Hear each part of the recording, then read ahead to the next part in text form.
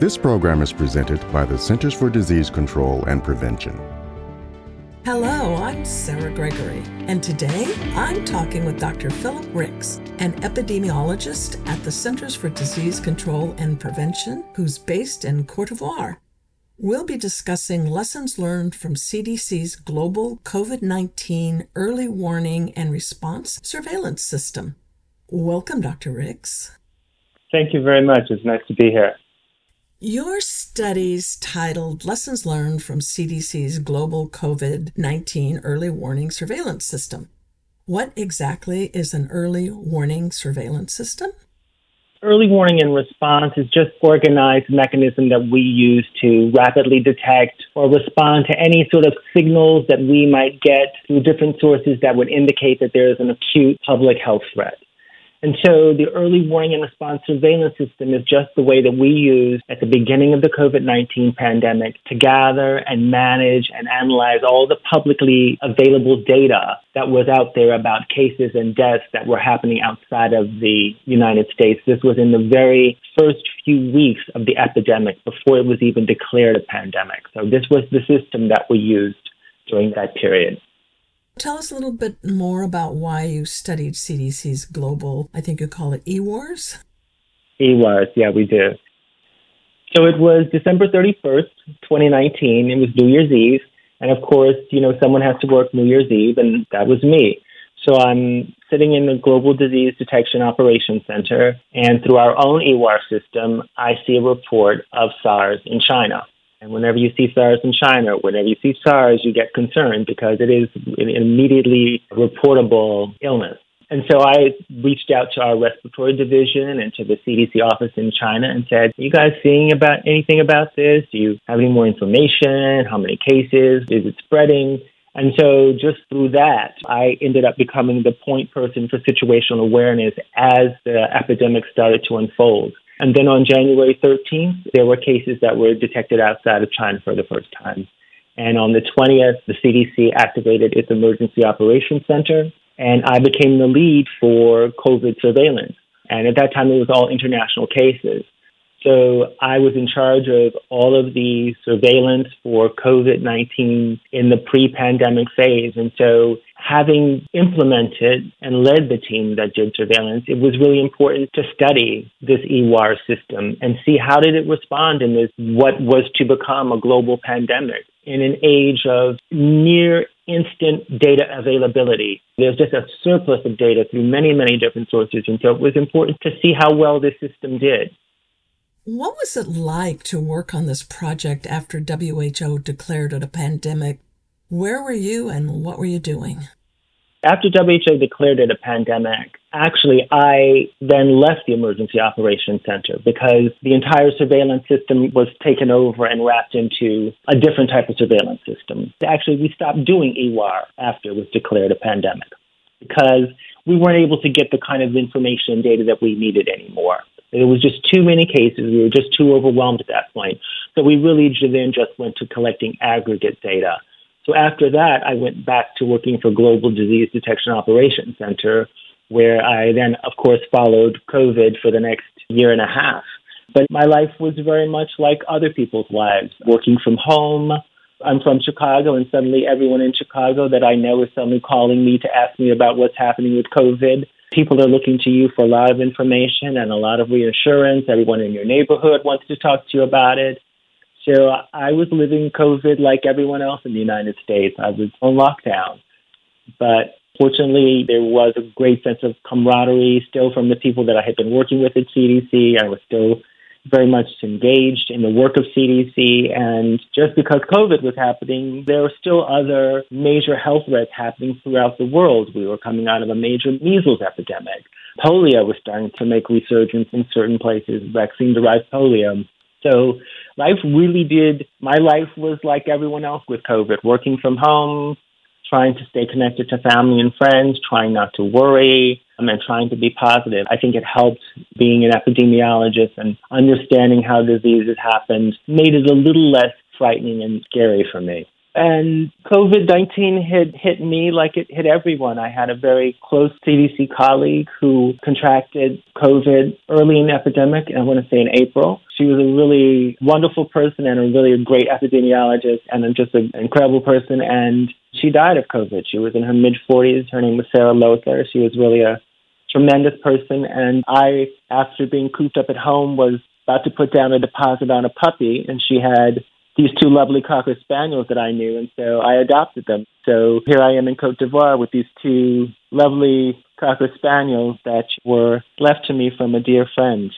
It hit everyone in many different ways, and these are great dogs, and thanks to them, I think that they're one of the reasons I survived the COVID lockdown, because I at least walked them 3 or 4 times a day and got to know everyone in my neighborhood from seeing the dogs, and all the kids got to know the dogs. So there were moments of light even during the tough times of COVID lockdown. Can you tell us a little bit about how CDC works in Côte d'Ivoire generally? In Côte d'Ivoire, CDC has really 2 programs. One is the HIV/AIDS program, and their focus really is supporting the country to ensure that as many people as possible get tested. And for those that are tested, that 90% of them, I'm going on the old 90-90-90 rule, which may have changed. That's not my area of expertise, but it used to be 90-90-90. You wanted 90% of the people to get their results, 90% of the people who were positive to get on treatment, and 90% of those people to be adherent to treatment and have undetectable viral loads. And so that's one area of work that CDC does. And they support lab systems, they support clinics, they support a lot of community engagement. They tend to be the main anchor of CDC activities in a country. However, there is another part, which is global health security. And I work in the global health security side. And our job is to help a country be able to detect, prevent, and respond to any public health threat. I'm an epidemiologist.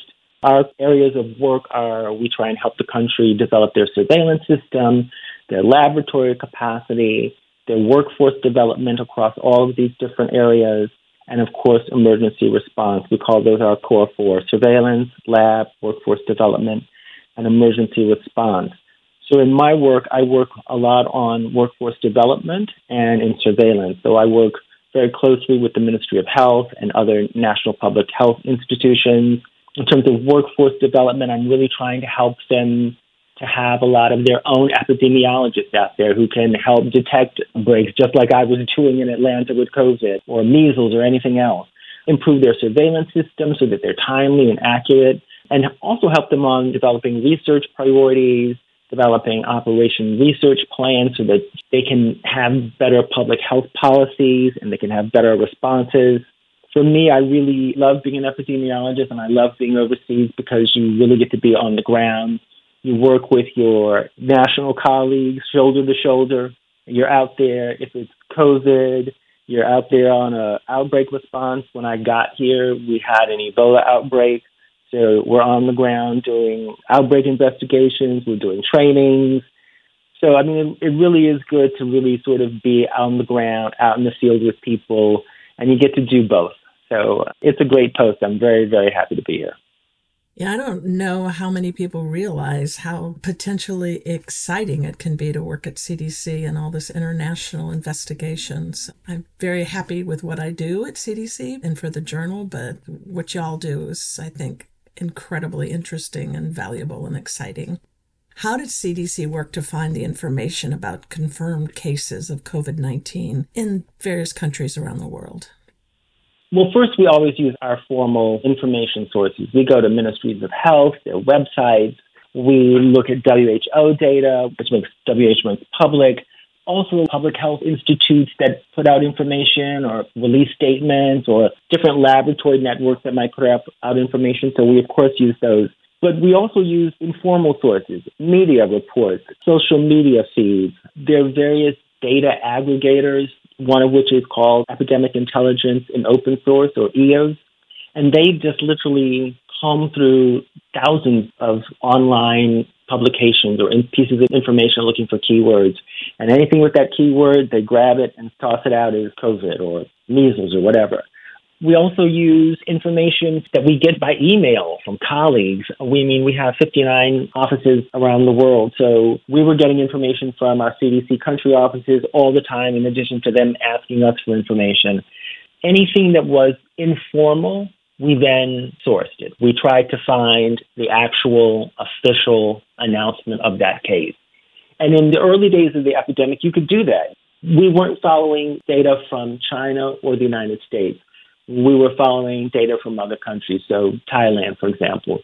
You could say, we think this is the 17th case. It's a man. He's X years old, and we think he's from this part of the country. The case was identified here. And you could start to look through the official sources and actually find that case.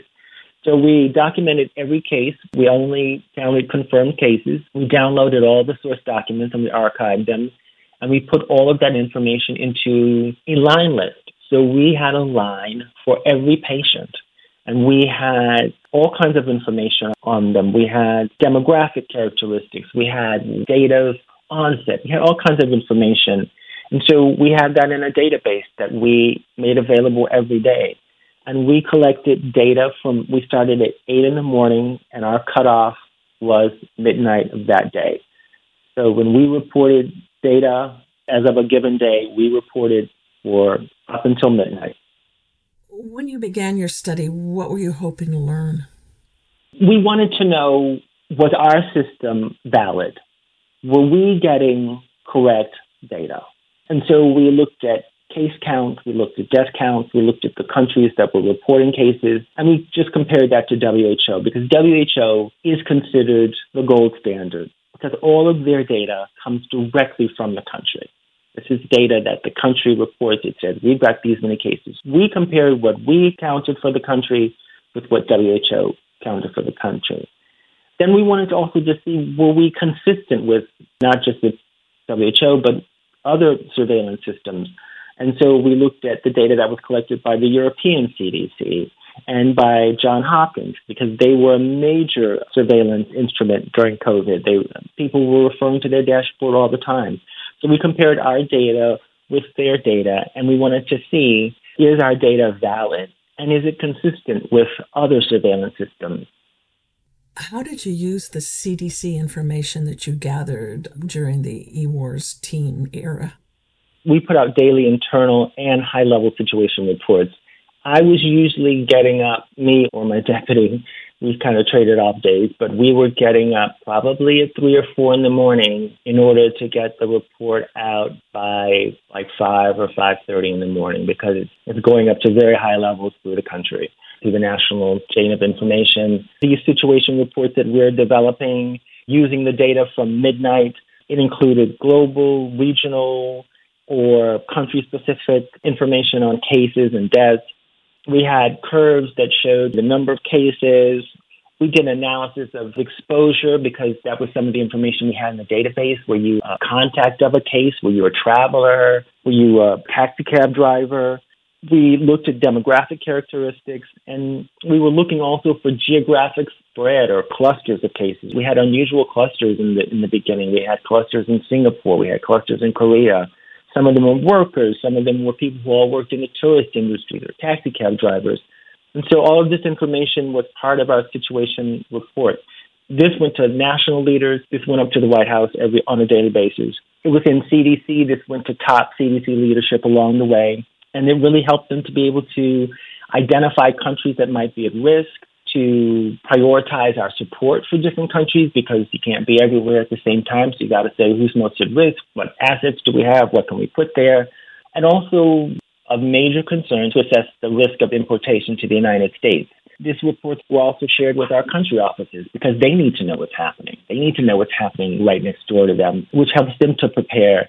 We gave this data to modeling teams, and they used the line list to estimate the first case fatality ratios outside of China. They developed models that predicted, like, what's the incubation period, or how long between you being exposed to you getting sick. They analyzed and found and came up with statistics for the time for people being sick or severely ill to death. They also helped in all of these analyses about risk for importation to the United States. But these analyses, they gave us our first understanding of basic epidemiology of COVID-19 because we did not know. We were learning every step of the way. It helps us inform risk assessment, identify hotspots. And one thing that, of course, everyone looks to CDC for is travel information and travel notices. So, of course, we were sharing this information and having discussions with our travel group in terms of informing people about travel risks because in the beginning, no one was sure where they could go, where they could not go. So a lot of this information was really important for directing the United States' response to COVID-19. What were the lessons learned about EWAR system and what were some of the benefits of the system? The purpose of EWARs is early detection of unusual events and that indicate an outbreak and that enable us to respond rapidly. And what we discovered was that the CDC EWAR system was most useful in the early phases of the pandemic, or I should say the epidemic, which is what it was supposed to do. It alerted us to unusual events. It alerted us to, first of all, the COVID-19 in the beginning. It alerted us to unusual clusters. It alerted us to the risk for disease spreading. It worked really well in the early parts because we had a lot of very specific case data. We had a lot of detailed data, so we could do those types of analysis. It was able to give us a broad view, but at the same time, it could also be flexible enough to give us country-specific data or regional data, which we needed to analyze travel warnings and things like that. But it was really critical. It was a really critical part of CDC's functioning in this international outbreak.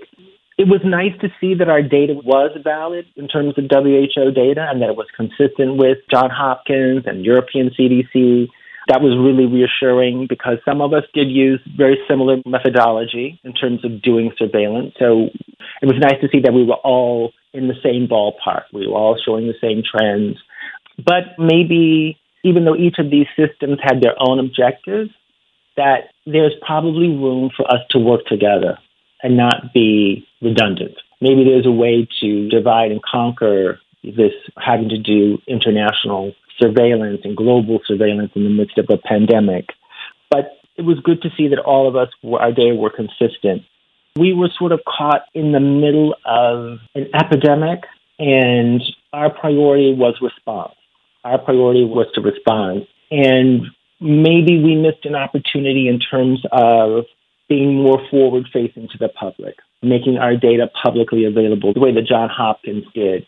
But I think that overall, what we learned was the system worked. The system worked very well, and it was a very powerful and effective tool for assessing risk and responding to this novel pandemic. Well, kind of along those same lines, what could have worked a little better? Did you discover any limitations, or do you now have any recommendations for just disease surveillance in general? Yeah, there were certain limitations of the data. It's publicly available data, so we didn't always have very good clinical information, which we would have liked, but it's certainly less accurate than medical records. The other thing was that the level of detail of information really started to decline as things advanced. So this paper looks at surveillance that was done over 7 weeks. In week 1, almost everyone was giving us data on age and gender. And then by the time we got to the 7th week, suddenly now we had less than 50% of cases with age. And that was just because the number of cases just exploded. And so there was just no way for people to collect individual data. Different countries, the third limitation was that different countries report or collected data differently, so it wasn't as standardized as we liked. We also didn't have death data. We only had aggregate death counts. We didn't have a line list of each of the deaths to match to the cases. Those were some of the limitations of the study. This all happened so quickly and was so stunning and astronomical in its dimensions, from endemic, just the first couple of cases, to endemic to pandemic. What about challenges doing this study? When you look back at it, were there any challenges? For us, you're right. It really was monumental. Our biggest challenge was just manpower. We started out as a team of 1, and then we were a team of 7, people sort of rotating off and on. We worked 7 days a week. Just the amount of work that was required to develop the system and maintain it. The second week, A team of 4 people worked 200 hours, and by the last week, we were working 350 hours. So it was just overwhelming a little bit in terms of the type of manpower required. And that was one of the reasons that once we weren't getting the level of detailed information, it didn't make sense for us to continue to try and have a line list. But we still did sort of use EWAR because we then did it on a very smaller basis for certain countries. I think the other big challenge for us was duplication of cases. Sometimes you'd hear about one case and it sounded like another case and you sort of have to chase down and untangle things. And so that was a challenge. But I have to say I had an amazing team and had an amazing deputy, and they just did a real consistently thorough and accurate job. And everyone just went the extra mile to be sure that we got the right data. What about surprises? Obviously, everything was a surprise in the beginning, but are there any particular surprises you want to mention?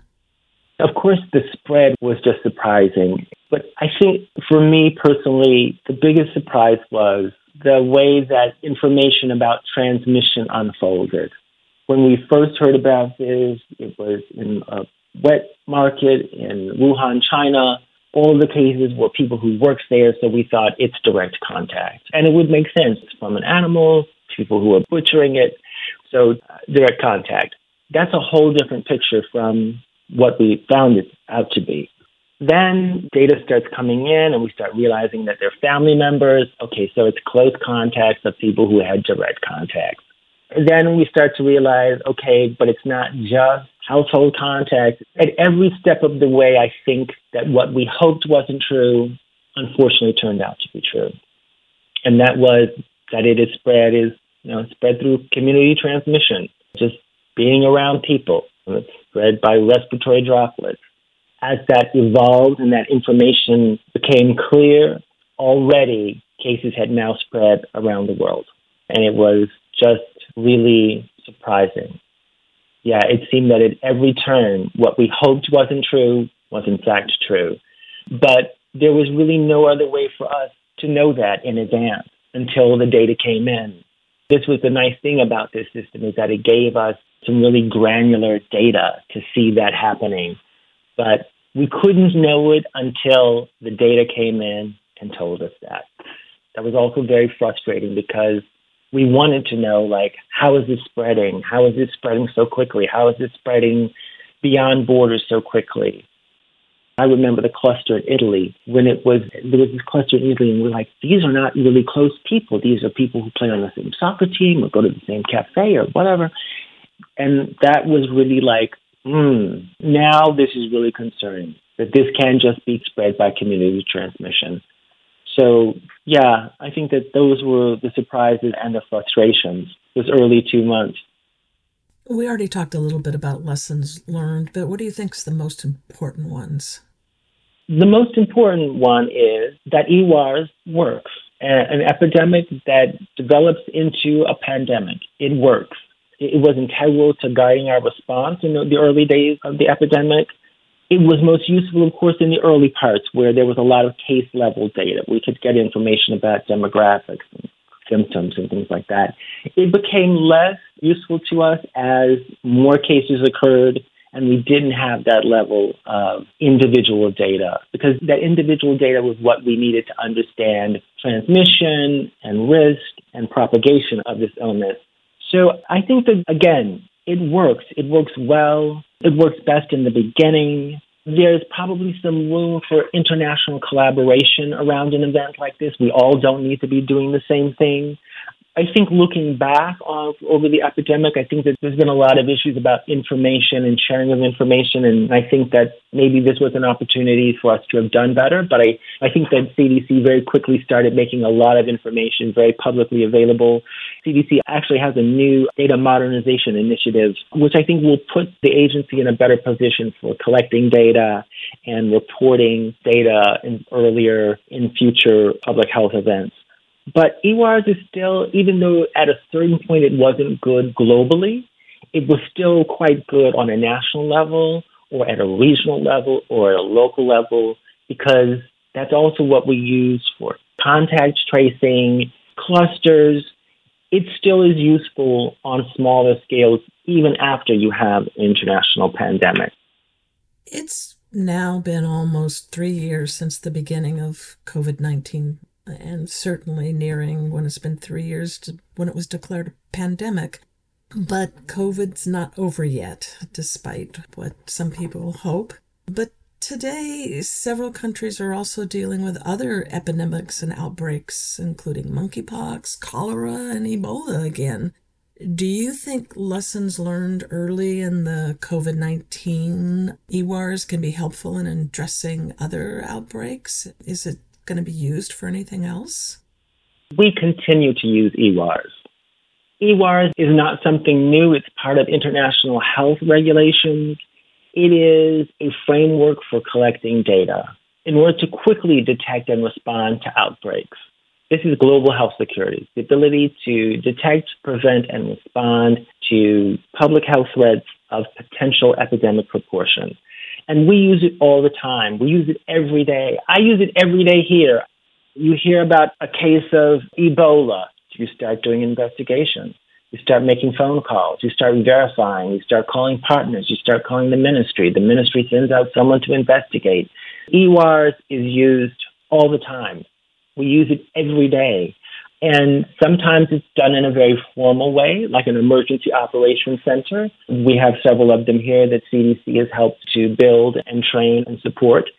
And when you have an outbreak, your emergency operations center is activated. And then you really do EWARs on a really organized, systematic basis. But I sometimes get a phone call about something happening, and I pick up the phone call and someone calls someone else, and we chase it down and we verify it. It's not in the emergency operations center, but it's EWARs. So it is a very, very effective manner for detecting and responding to public health threats. And I think that COVID really emphasized the need for early warning and response, and that it worked really well this time. I think we all learned a lot from the 2014-2016 West Africa Ebola epidemic, which smoldered on the border of 3 countries before it became a huge epidemic here in the region and threatened the entire world, let's be honest. And I think that after that, a lot more attention was paid to early warning and response. And so out of that, people have come to recognize the value of it. Responding to something early saves lives, prevents suffering, and it also saves a lot of money. In the Ebola crisis, there's thousands and thousands of orphans from Ebola. So it really is important to detect things early and respond to them early. It's very funny. I would say that 5 years ago, if I told people I was an infectious disease epidemiologist, they would look at me and think, oh, he's a dermatologist. And they would want me to look at, something funny on their elbow or something. But Julie, I was like, no, I'm not a dermatologist. That's your epidermis. Then that's not an epidemic. But with COVID, now suddenly people know what an infectious disease epidemiologist is. And so I think that people are really starting to appreciate the importance of early warning and response, of surveillance, of having the ability to detect things. And I'm really hoping that out of this comes an appreciation for prevention. I think people take prevention for granted because you prevent something from happening. And they only sort of look at response. They think about the cost of response, and they don't think about the savings of prevention. But I think that COVID and I think these other international outbreaks that we're having are really making people more cognizant of the importance of early warning and response. And not just for these, quote, exotic diseases. We have pockets of measles outbreak that started happening years ago. And now we know that because of COVID, a lot of kids didn't get their routine immunizations. And we're seeing outbreaks of measles. We're seeing outbreaks of all kinds of diseases. This early warning response is what allows us to detect a vaccine-associated polio case or a wild polio case. And things that people don't even hear about that are small, but that happen very locally and they get responded to. And I want to say here in West Africa, people think that if there's an outbreak or there's an epidemic of something, that it is the Western countries and all of their money and smarts and know-how that have to come in and help. But there is a great capacity here And there is a very strong ability and a political will to respond to outbreaks and epidemics and events that threaten the public health. Well, Dr. Ricks, it was such a pleasure speaking with you today, and also thank you for taking the time.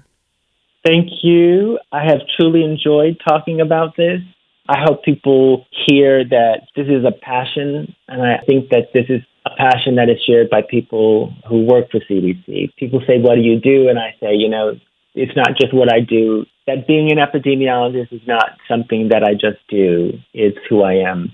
And I think that passion and commitment is shared by many people who work in public health at the CDC and around the world. I'm really honored to be part of this family in public health. And thanks for joining me out there. You can read the November 2022 supplement article, Lessons Learned from CDC's Global COVID-19 Early Warning and Response Surveillance System, online at cdc.gov/EID. I'm Sarah Gregory for Emerging Infectious Diseases. For the most accurate health information, visit cdc.gov or call 1-800-CDC-INFO.